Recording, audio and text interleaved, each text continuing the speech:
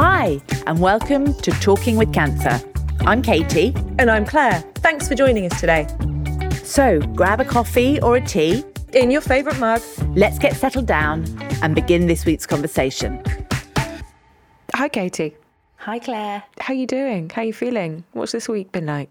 Well, this week, because I can never remember where we left off. Sorry, doll. Don't worry. We left off, and I think you'd spoken to, or following your meeting from Popat, there was maybe the discussion of possible surgery. I don't know if you've got an answer on that yet. Possible surgery, and I'm waiting to speak to Prof. Kim, who sounds like an absolute dude. Another one to throw in the mix. Another Can't Royal wait Marsden hero. Certainly. Okay. Yeah. But I did actually have some heart news this week. It's never a week goes by without a little bit of blood taken out of my veins. Oh, okay. Literally, I can't remember when I didn't have a blood test, but my heart's been being checked. I think I mentioned that, didn't I? Yeah. And it's good news. So lowering the entrectinib and giving me half the dosage as well of this heart pill, candesartan, which is trying to strengthen my heart, but could have been lowering my blood pressure a bit as well, which led to a bit dizzy head. But basically that combination has worked, and the results I had an echo and echocardiogram, ECG, on Wednesday, a couple of days ago, and then a follow-up with my cardiologist, and he said, Katie, it's good news, your heart is in a better place. It's not like 100%, but come on. Come on. That's fine. We'll work with what we've got. Yeah. And he said, you are fit for surgery, so that's really good. That's amazing, okay. And he said, I'm really pleased with the outcome and where you're at the moment. I've still got the inflammation, which I'm taking colchicine, which is an anti-inflammatory, but that's a sort of separate thing, potentially COVID related. Oh, right, okay. But that will take a while to kind of, bounce back. It's doing what it needs to do. The Brilliant. inflammation, anti-inflammatory is working.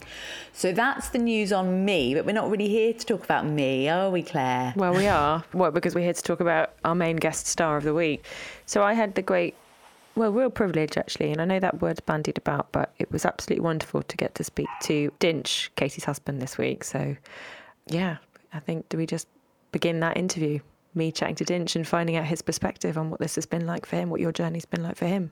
I think so. I think over to Claire and Dinch. İyi akşamlar. İyi akşamlar. Merhaba. Your Turkish is way better than Katie's Turkish. I always told you that, right? That's the entirety of my Turkish. Oh no, but sen nasılsın? Sen nasılsın? I mean, like I said, you're still far advanced than Katie. I mean, seriously. That's all I can speak, though. That's it. That's the length of my Turkish knowledge, sadly. Enough. Like, it gets me by. It's a polite introduction. So, Dinch, thank you so much for taking the time to do this and for fitting me into your, as I know you're away at the moment, so fitting me into your schedule. I appreciate it. And I guess, I've been talking to Katie for a while now, but we've heard about you, but we've never heard from you. So we know that you're Katie's husband, and you guys got married 4 years ago? 3? We are 3. I mean, 3 years. 3 years ago. And we are together more like, longer than that. Yeah, longer than 4+ years. But 4+ we years. are married since last 3 years. Yeah, and so that's a little bit of your guys' sort of history, and I guess I've heard a lot from Katie about what this experience has been like from her, and heard from Katie sort of what this has been like. Well, not really what this has been like for you, but your approach to her diagnosis and your ability to follow all the very medical side of this.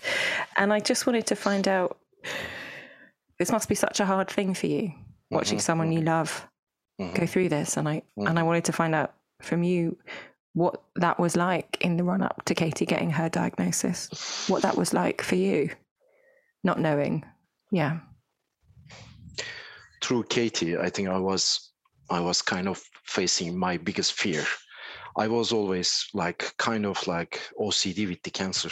And I was so scared of cancer and constantly getting myself regularly checked up that rather than knowing, I would rather know earlier that I can react. And that was the thing, but it was always about myself, right? And I always thought something like that can hit me or somewhere at one point in life, but never ever imagined that's going to be someone closest to me. One of the closest person to me. I never imagined that. Yeah.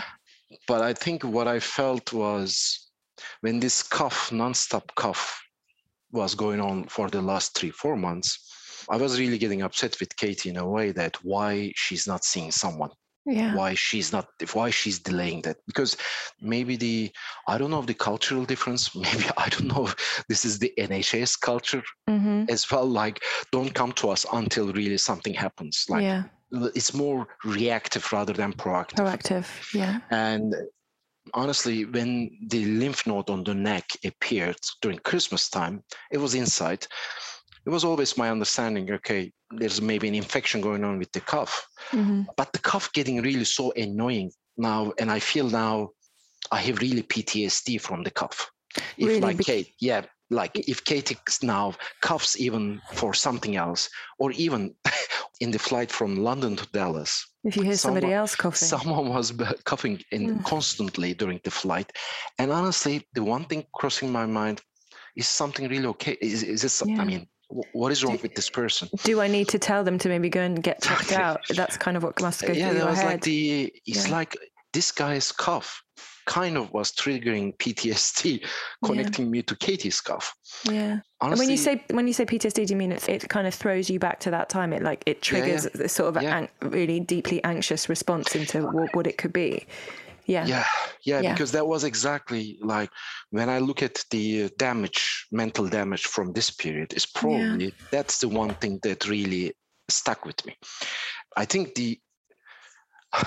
sometimes I'm really getting upset with myself why I didn't really strongly force Katie to see a doctor. But when the things, like when this lymph node inside appeared also externally in January, and when I found out Katie was hiding that from me with covering her hair, I was really, there was this huge outburst from my side on her. Like, how the hell you are, I mean, what is really, it's beyond my imagination. Yeah. And I know that. There's so much fear though, isn't there, as well? I think, and I think that's part of this, when you feel something that's not right, because you know your body, there's so much fear there around it, I guess. Claire, the one thing was I was like trying to be more proactive with that. And I couldn't really understand why she's not proactive with that, why she's scared with that.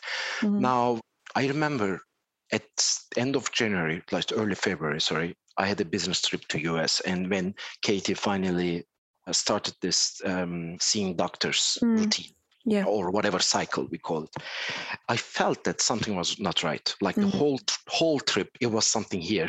You felt it. I felt there's something not right. And I remember, because I was traveling inside US, I remember the moment very well. I was in DC airport flying to Dallas when Katie called me that, hey, they did the ultrasound on the neck, and then they look at the thyroid. The ultrasound specialist said there is something abnormal with the thyroid. My first reaction to Katie was, is your blood is okay? The blood values are okay? Because immediately I was like thinking that if there's something really cancer, it'll be picked up. The blood will be picked up in the blood. Because that was my logic, because I didn't know it in that moment that actually this is not that kind of cancer. Some of the cancers might not appear in the blood. But it's a really logical thing to assume. And then I said maybe it's overworking or underworking thyroid. Could just be a thyroid dysfunction. But there was a slightest moment at the airport. I remember so vividly the moment. I literally closed my eyes and I said, what if this is a cancer? And Claire, I think I couldn't visualize it. I was so panic attacked experience inside me. I couldn't visualize it. Your brain won't go there. No, it didn't go there, because my brain went like, come on, this is too surreal. It never happens to us. We only see this in the movies, or we see in this kind of cancer charity commercials or that kind. And I immediately shut down. But I never thought that after that experience, when I learned, that was a very unfortunate thing. I came from that trip back and I need to fly again to Madrid for a business trip. But on the day that I was consciously waiting for Katie's appointment results, doctor appointment results, I was like, the whole day was like, I was not there mentally. Physically, I was there, but mentally, because I was expecting something. You're suspended between two realities, aren't you? Because you know that what you've known isn't necessarily going to be what you know at the end of the day. Your world changes in a day. Yeah. I remember that evening in Madrid, I learned the news from Katie on the phone, and I never forget that moment. And the worst part was that I couldn't fly back that night. I was stuck in Madrid because there was no flight, and I need to spend in a hotel trying to really understand what's going on. Yeah, and to be by yourself and have to process that on your own, and for you both not to be together and having to deal with that physically apart must have been awful. Now I remember this moment. It's really difficult even when I remember that. But the funny thing is, there is no funny thing, but funny thing is that human beings' adaptability. Yeah. Like, I was never able to even say the C word. I couldn't even say it because of my, I feel so scared of that, etc. Right? Because you were always worried about it. Always, because this is something that out of my control kind of thing. Like, human being has always this thing is, I want to be on the top of the things. I want to clear up uncertainty as much as possible, uncontrollable as much as possible. Yeah. But you know that you cannot control this. No. And I think the first 5 weeks of the diagnosis, I mean, the acceptance, trying to understand it, learning about it, and all this kind of things, I couldn't believe myself first, and then I couldn't believe Katie as well, that how we adapted first the word itself, the cancer. Because part of your lives. This is the first thing you realize, the adapting yourself to the word, to be able to say it. Yeah. And then you realize that once something happens to you or someone closest next to you, it's a very different experience. It's not like, I'm not expecting anyone to understand what myself, not what Katie or myself going through in terms of feelings, because there is no way you can understand it. No, until you're in it. Seriously, and this is not a critics on anyone, by the way. Yeah. This is nothing critics. It's not shouldn't be taken. But this is exactly how it's really how it's. And I was like that. Like I told you, at the airport in DC, I couldn't even visualize. I shut down. Yeah. At that moment. Yeah. But what I felt was I was so this first 5 weeks. The diagnosis was proof. I mean, that was something unbearable, honestly. I don't know how I survived, how Katie survived, how I was functional at work.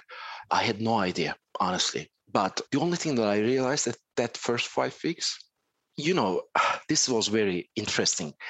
When this happened to Katie, and at that moment you understand Katie's circle of friends and family. Yeah. How many people were trying to reach her was unbelievable.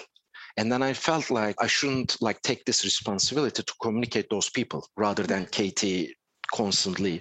But one thing told me that I was proudly saying, this is my wife. Look at her. So many friends and so worried and so many. And she's a bloody giver. Yeah. She gives. She does. Really gives. She radiates. She does. Yeah. And all with this energy and positivity. And that was amazing, honestly. And then people do not know how to react cancer. Yeah. Yeah. Nobody there were strange inputs from the people, and you in your mind, why the hell he is asking me those questions? Can you not see or whatever? But at the end, what I found out is that, okay, I'm gonna take the burden of the communication. And I found this beauty of WhatsApp voice notes or voice messages. Yes. So were you communicating to Katie's friends and family, or were you using voice notes to communicate to your friends and family as well? Both. Exactly. Yeah. Exactly. And one in Turkish and one in English. Yeah. That was the strangest part. One in English and then. And can I ask a question? I know this is because I'm sort of interested in language. Was it easier to talk about it in English or easier to talk about in Turkish, or was it harder to talk about it in Turkish or English? Or was there no difference whatsoever? This is a very interesting point, probably. I think the interesting one is that my Turkish is still very informal and slang. Okay, if I talk the business English or this kind of English, I better communicate in English rather than Turkish. Okay. And for me, it was easier to communicate in English rather than Turkish. Right. Okay. Because I didn't know the terms. You didn't know the terms in Turkish, of course, because I guess that's what you were saying. I was receiving everything in English. in English. But of course, with my parents, I need to put an extra effort because they were not getting this English words. But what I found was interesting that, like I said, I recorded those and then I start to distribute to different people. Like rather than repeating myself, I said, okay, let's be a little bit more efficient. Let me record one and send different. So you've done your own version of what Katie and I have been doing, really, with the podcast. You've had one chapter to rule them all, but you can dispatch to everybody in a way, like one way of doing it. Yeah. Because what I felt is that when I was recording those messages, I was listening that later on. Yeah. Like later on, before it was interesting to hear yourself, how you describe it. Yeah. And it was like, I felt like, what is the word is maybe like a self-therapy, like you're in a therapy kind of thing. I felt it was like, I was feeling like, it's good that I am really putting this into the emotions as well. And I'm sharing that bluntly and then hearing that back. It was interesting. Yeah, it was an interesting relief as well. Yeah, that you're externalizing it and that you're having to put it into these difficult feelings and emotions and experiences into words, and also importantly sharing it. I think that's part of completing the circle. I think the interesting part was when I was listening to those messages before sending, I realized one thing: how easily I start to use the cancer word. Yeah. So bluntly, so directly, and I couldn't really believe myself how easily I'm using this word. And that was like, at that moment, like there was even not full diagnosis. And at that moment I said, wow, this is probably the adaptability of human being. Like how quickly you adapt yourself even to say the word, right? Yeah. And some of my friends, because you know that not everybody can hear even the cancer word. And then someone from the circle of friends talking so bluntly about the cancer, going to the details and everything. And then some of my friends, I need to send an additional note saying that, guys, I realized that it was too direct, too blunt. Yeah. And I fully understand if you don't want to receive those kind of messages from me, because you might not hear even like listen to it, because probably putting myself in their shoes. If someone sends me without next to the cancer, it's hard to listen to those stuff. Because you don't realize it, but you're so many steps ahead of them in this journey and in getting used to this vocabulary, understanding what's going on. So I think maybe you're able to be a lot more direct. You're more, as you say, you've adapted, you've accepted it. It's part of your daily vocabulary now. Yeah. Claire, there's no other way. Yeah. There's no other way. If you put your head under the sand, there's no way you can deal with it. Yeah. There's no way. Emotionally, there's no way. And that's the reason I think one thing you start to realize first thing is, okay, accept it. The best as you can, accept it and try to be vocal about it. Yeah. Because if you are not vocal about it, there's no way that you will even adapt to it and understand, because that's the only way to understand it as well. But I think for me, coming from a German education system, thinking too analytical, cancer is not something very analytical. It's very science oriented, but it's not like, okay, we do this and next thing we do this. Because I remember the questions I started to ask the doctors, like probably they were feeling like I'm doing root canal treatment on them. And they were like, we don't know the next. Because you want answers and you want data. Because again, it's just like what you were saying. We try to control these things and we ask these questions so we can have some idea of what the future might hold. And and you want to know. Understandably, you want to know. But as Anna, Katie said, they don't always have answers to the questions that she's asking right now. I think the one thing that I felt very difficult during this period, and still, there's constant, and Katie is going through the same thing. You are constantly battling in your mind between acceptance and denial.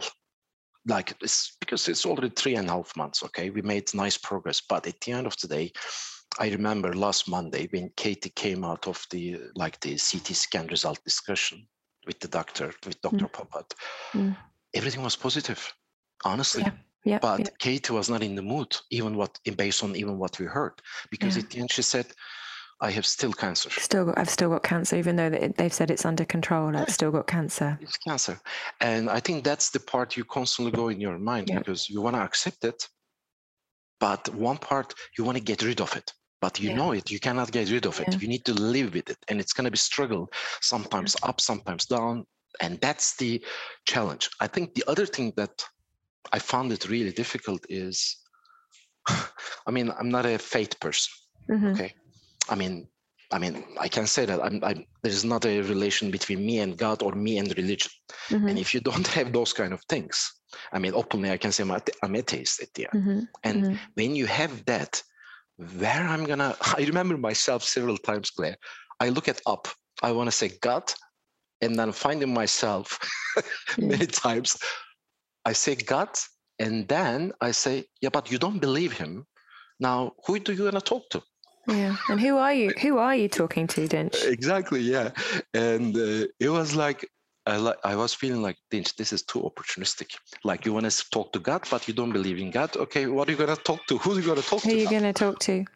But on that point, quite a serious point, who have you talked to? Because I know you and Katie both have incredible family and friends, and I know Katie's avenues of support. But who's supported you in this as well? I think 3 people I can say. My therapist, first of all. Yeah, that was definitely. The second thing is my own GP in Turkey, who is thyroid specialist. Oh, right. Okay. Trust me, without him, probably I would not survive this period. And has he been a really helpful person to go to just when you've got questions and like trying to understand the medical side of this? Yeah. Because he's a thyroid specialist. Amazing. Okay? Wow. Well, one thing he is very good is his bedside manners is unbelievable. Like positivity, because you realize also in the health system, the doctors are doctors, but at the end, they need to know how to use the language, because you are not talking to objects. Yeah, this is something that Katie and I have discussed many, many times. And then the choice of words is often not favorable or sensitive to the person receiving it. Yeah. And then you realize Royal Marsden versus the others. Yeah. It was like day and night difference. Night and day. Yeah. But then that was it. And the third person is my father. The reason is my father is that because I'm only child and I'm very close to my father, because really close, my father was the only one who made me aware of, hey, don't worry, she's going to be okay. I know this person who has beaten cancer. He didn't do any of those. Yeah. Nothing. He just listened. He just listened, but without really feeling or obliged to make any comment or say anything. Yeah. And then at that moment, you realize one thing. This is exactly what I need. I want to talk about it, but I don't want from the other side reassurance. Yeah. Or I don't want from the other side trying to really make it simpler. Yeah. No, you don't know my case. Yeah. Katie says that you don't know because every cancer is different, and this is a rare type. It's absolutely different. And my father never said that. Hey, we have this person or we have that person, and it was really more listening, active listening, but not interfering. And then you realize it, guys, I don't need to. And as some of Katie's friends, I said it because you feel like you want to share some of things, and they didn't understand what I said first, what I mean. But I think these 3 people were the key for me, and they are still key for me, honestly. Still I talk to my father, still I talk to my doctor in Turkey, and still I talk to the therapist every week. That's for me and without trying to make too much gap in time, I'm trying to stick with my friends, because when you put too much gap in time, you feel harder to explain in terms of the latest, because you need to give things change so quickly. So and you feel exhausted. Yeah. Where should I start? Where did I leave? But I think these are how I cope with it, Claire. This is how you call it. The fear of death is always something. Mortality, not accepting mortality. It was a part of me all the time. Yeah. And now I never be able to accept the mortality. Never.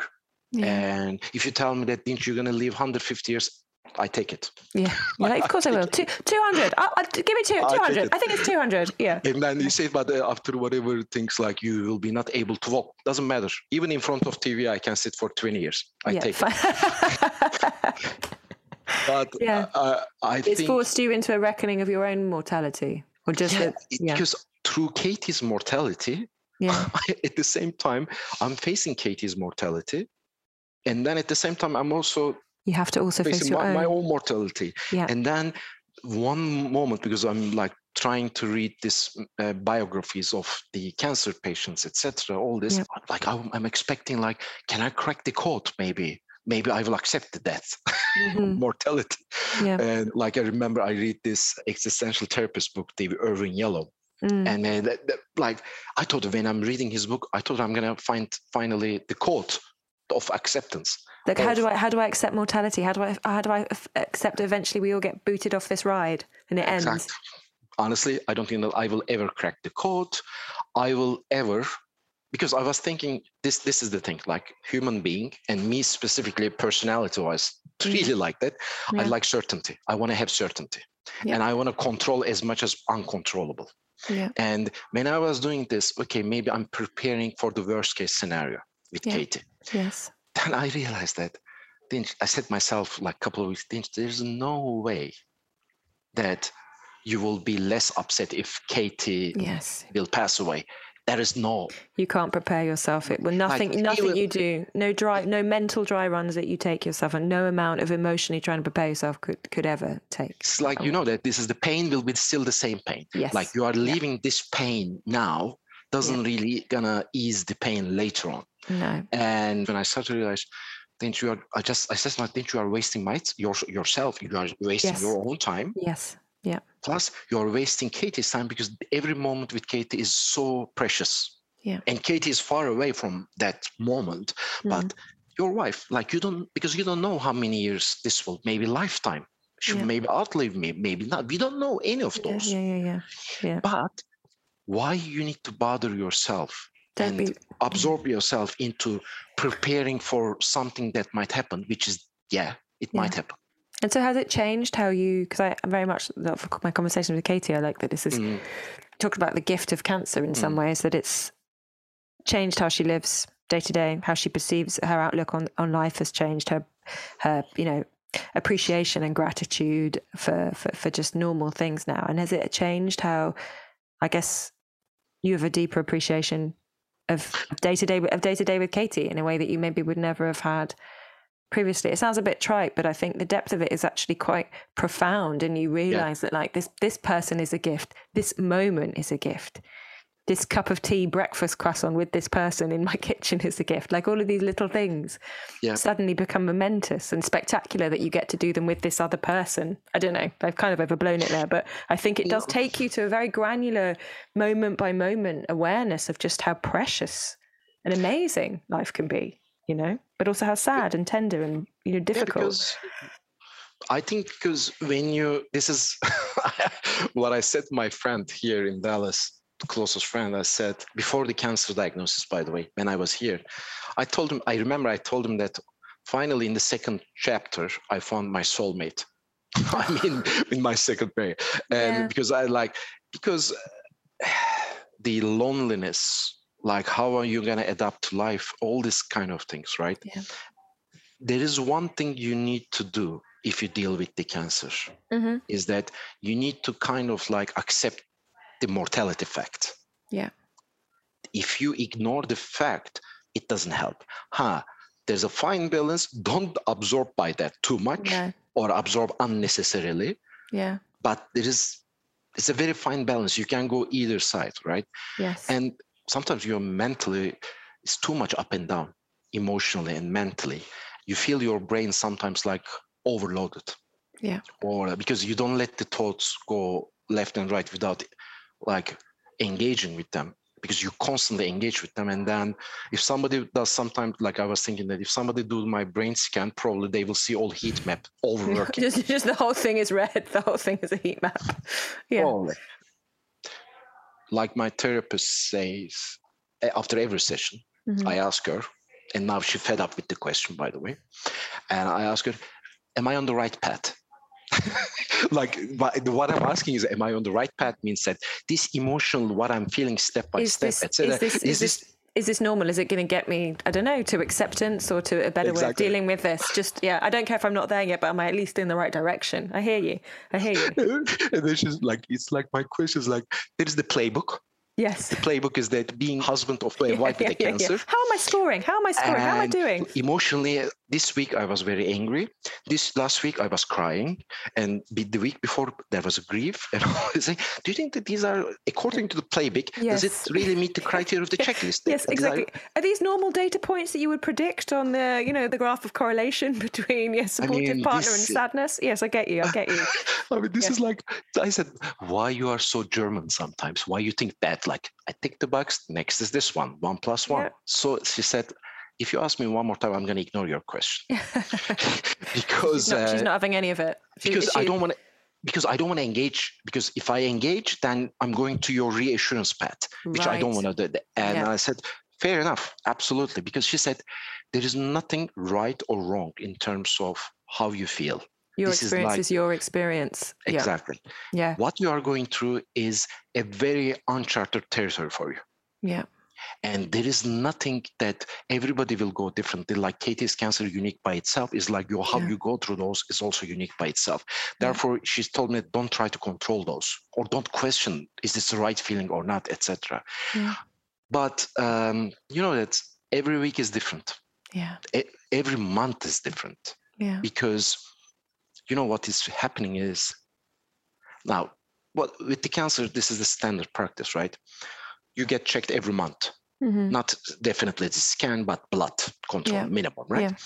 For a month, you live your own life, like trying to continue your life as normal as possible. Yeah, like nothing happening. Like, because cancer is not sudden death, right? Mm-hmm. It evolves over the time. Even your tumor grows. Probably you are not going to feel in 1 month period. Mm-hmm. Right? Mm-hmm. But as soon as the 1 month over, when you go to the doctor to get blood checked or CT checked, that moment you go back to the reality of it really being, of you really having cancer. Yeah, that's 1 month you forget, and then you go there 1 month, and it takes, usually this is the pattern now. Yeah, like Katie is going through the same. I felt after the first month, second month it was less.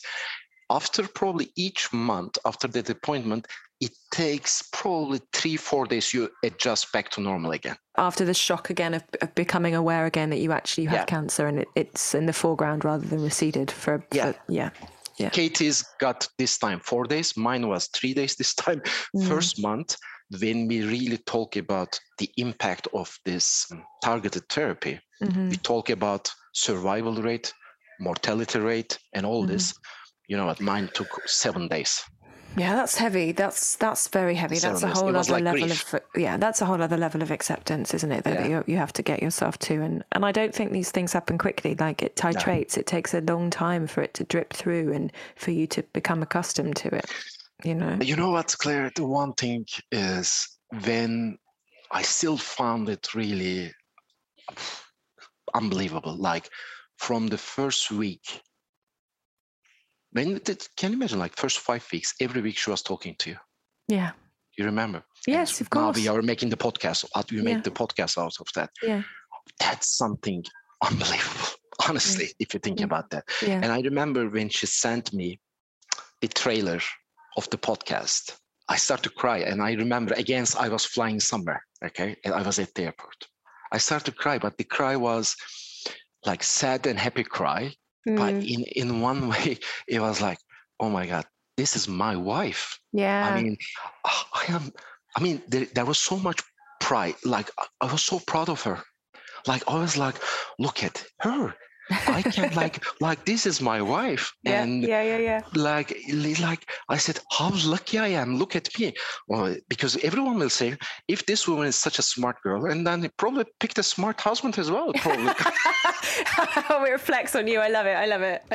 Because at he's a smart cookie, and so is he. Yeah. But just joke one side. No, I know. That was like unbelievable pride. What she did. Like this her voice, this alpha voice.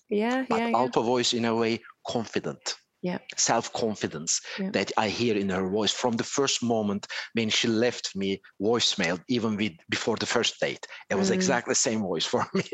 Yeah. And I was like, really? That's okay. That's there's no change. I remember that when I would listen to the trailer, it put me back, because we met through the app, dating app, right? Yes. And I remember because in the dating apps, you constantly write, excuse the millennials, you constantly write rather than pick up the phone and talk, Yes, right? yes. Katie was unusual. She left picked you up the phone, voicemails. voicemail. She left voicemail. Yeah. And then I heard the voice. I said, this is it. This is it. Like the voice was so like strong, like confidence and etc. And when I was so her voice called you in basically. Yes. So wow, Katie's voice is magnetic. I love it. Exactly. That trailer. We should have made a podcast sooner. God, how incredible! I didn't know that was it. So that's so. I guess she's always talked to you. So yeah. From the moment she always she hates when I write. She says always call me. Don't write me or whatever. Yeah. That was exactly I just remember I literally connected that moment 4 years ago, like when she left that voicemail to me. Yeah. I said to Katie, I want to be in the second series. I said, you go, Dench. Here you go. Yeah. Your wish came true. Your wish came true. Exactly. But I think we are really still at the beginning of the journey. Yeah. Because we are still almost 3.5 months is nothing. Yeah. And I'm sure that how many different emotions we're gonna all of them. Same emotions, maybe vicious cycle, they will come back, goes away, come back, and all this. But I think it's not linear. I don't think any of this is linear. This is the only thing that I felt clear is that I was always questioning myself, my inner child. Okay, I want to be mature. But inner child is not a bad thing. Inner child is a great thing at the end. But I think I felt this period, I felt the inner child really disappeared. I really felt mature is not the word, but mentally, okay, I'm entering a different age phase now. Yeah, well, you're thrown into a kind of adult, adult's not the best word, but you're forced to get up to speed and become an expert on something that none of your life previously has prepared you for. And to make those leaps and grow at that rate is really tough, and nothing can prepare you for it. You're just suddenly thrown from, and it does feel like a childhood, I think. You have a naivety and I think an innocence before something like this happens that you don't have before. So whether we call it a childhood or an adulthood, I don't know, but I understand what you mean. The world is not as it was. You've lost you've lost an innocence. Yeah. And I think it's not unique for me.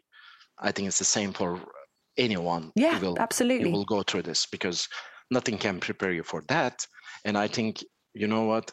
I remember Dr. Popat said, because I was trying to normalize in my mind this targeted therapy. Mm-hmm. Like I said, you remember, I was saying to him, hey, this with the HIV treatment now, it was still not curable, but treatable. Mm-hmm. And I feel maybe this is also one of that. Mm-hmm. It's not curable, but it's treatable, right? Mm-hmm. This is terminology you learn. But he said, yes, you're right. It's very similar, but cancer is smarter. Mm-hmm. And I now understand what it is, because this cancer is a beast compared to anything, honestly. It's like a living, dynamic beast at the end of the day. It finds a way to do it, There is nothing can prepare you for that. But I'm learning really to be grateful for many aspects of that, because of maybe making me appreciate some of the things that I was seeing that as given. Mm-hmm. Now I see those things differently, really differently. But thank you very much. Thank you very much. For making. I can't remember what thank you is in Turkish. Hang on. I've got it on my phone. This is not an easy one. I wanted to say thank you. Well, I'm going to say görüşürüz. Yeah. That's see. Does that mean see you soon? See you soon. See you. Yeah. And then see you soon. And I'm also going to say, teşekkür ederim. Oh my God. No, that's wrong, isn't it? What is it? Thank you very much. This is very polite way. Thank you very much. Yeah. Thanks? What's thanks? Teşekkür. Teşekkür, but teşekkür. I'm not pronouncing it right. Teşekkür. You can be like posh white Turks in Istanbul and say merci. Oh, can I say merci? I didn't realize you speak a bit of French. Okay, I'm going to stick to my. Darling, there is no French word merci in Turkish, okay. But it's posh white Turks. Posh white Turks say merci. Okay, but I'm going to stick with my corner shop Turkish that I've learned, which is teşekkür ederim. This is the only way I know the Turkish, and this is the only way our cat understands my Turkish. Is it? Well. Okay. Exactly. And I've got one more before we go. İyi geceler. Not yet. For you, yes. No, for me, it's not for you. Sorry. Okay. Well, listen, thank you so much. It was really like Thank I you. had a very nice therapy. Thanks a lot for that. Merhaba, teşekkürler. Yeah. Oh, yeah. Merhaba. Teşekkür ederim. You little squat. Squat? I know. No, you little Squat. No, you little swat. Swat. You little You do swat. a brilliant squat, Claire. I do. Squatting and swatting. You really showed me up there, didn't you, with your old Turkish? Thanks for that. Look, it was the same Turkish words I knew 3 years ago at your wedding. I haven't learned any more since then. Just so I could say something to the Turkish contingent at your wedding, and that was it. But I haven't learned any more since. Well, it's better than me, so well done. But how did you feel listening back to that interview? I'm going to be really honest here and share the anxiety I had prior to the chat with him. And I was. I'm not surprised. It's a big thing to it's exposing potentially. I was messaging you before, wasn't I? I was like, so I'm a bit worried, but I'm just going to totally trust the two of you. It's cool. I'm going to just let it go. And obviously, I was like, the only thing I said to him was, Dinch, just speak slowly because, people can be thrown a bit by his accent, but I think he made quite an effort to speak slowly and clearly. He's got a mixture of Turkish and German because he grew up in Turkey, but he was educated in a German school. So it's a funny mix, but I love his accent. I've always loved his accent. I still do. I love his turns of phrases. I love the pace and enthusiasm with which he speaks. I find it really compelling to listen to. And he's just as articulate and radiant and warm as you are. So he's I my really perfect match. Yeah, he's a real love. He's a great life partner, lover. Soulmates. He really is amazing. But do you know what's really interesting in Turkey? That I think I said to you when I went on the hammam, didn't I? The name of the woman that was scrubbing me down meant princess. She's princess. And Dinch's name, his name actually means full of energy. Really? Yes. And I find it so interesting because that is what he is. Captured him. It really has. Despite the anxiety, I was also really excited for you and him to speak. And I think listening back to it, we talk a lot, Dinch and I. There's a lot that we talk about in our lives. We always have. And so there was nothing new that I hadn't heard him say. But it felt it was interesting hearing it all packaged in one go. And I was quite sort of proud, in awe, and kind of happy that he was so fluent in his feelings and he was really able to express himself and he really understood what it feels like to have someone you love and you're so close to going through this. And I think he's handling it really well as well, hearing him speak. He was very honest, wasn't he, about the ups and downs. The crying and the grieving and all of that goes with it. So I think that was good that he was able to talk about all of that stuff. It's a bit surreal that he was talking about me. Yeah, I can imagine. He was talking to you about me. About me, yeah. It's a kind of setup that would sort of never happen otherwise. Yeah, were it not for this. Yeah. So that did feel a bit weird. But I think... it was really important, I think, for him to have a voice on this. I talk so much about him, and I think I hope it's interesting for the listeners to hear his side of things. And I'm sure a lot of the people listening will relate to him and be in that position themselves. Yeah, because it has a ripple effect, I guess. So I think I said that earlier. But when someone gets sick, it sends out shockwaves, and everyone's affected. And as Dinch said, there's no playbook for this. You don't get given a manual for how you're meant to get through it or cope or think or an understanding if your feelings and reactions are normal. It just is your experience. And as you say, to have reached a place where he can talk about it so volubly, so clearly and in such detail with such lack of reticence, I think is a really good quality, that he's able to bring it all out and externalise it and talk about it and share. And as a result of that, share it in a way that I reckon will be really helpful for people. It really resonated with me when he talked about going to therapy and wanting to know how he is on the checklist, because that was exactly what happened to me. The first time I ever went to therapy was when my dad was diagnosed with cancer. And there was an amazing charity, which I actually don't think exists anymore, because I used to give them money every month, and I don't think they're going anymore. It's called the Cancer Counselling Trust, or it was.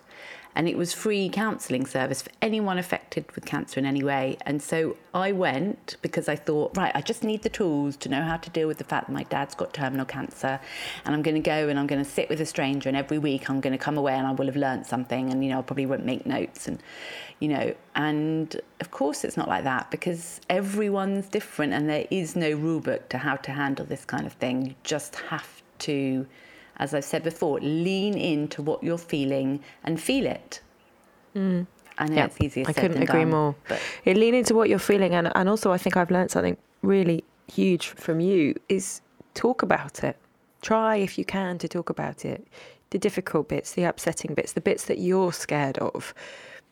Try and find a way to talk about those too and bring those out of you, and not even just share it, but just, as I think Dinch said that as well, to hear himself talk about this and kind of give it a narrative and shape it and understand it a bit better from hearing yourself talk, I think is an important part of this as well, I feel, as an observer.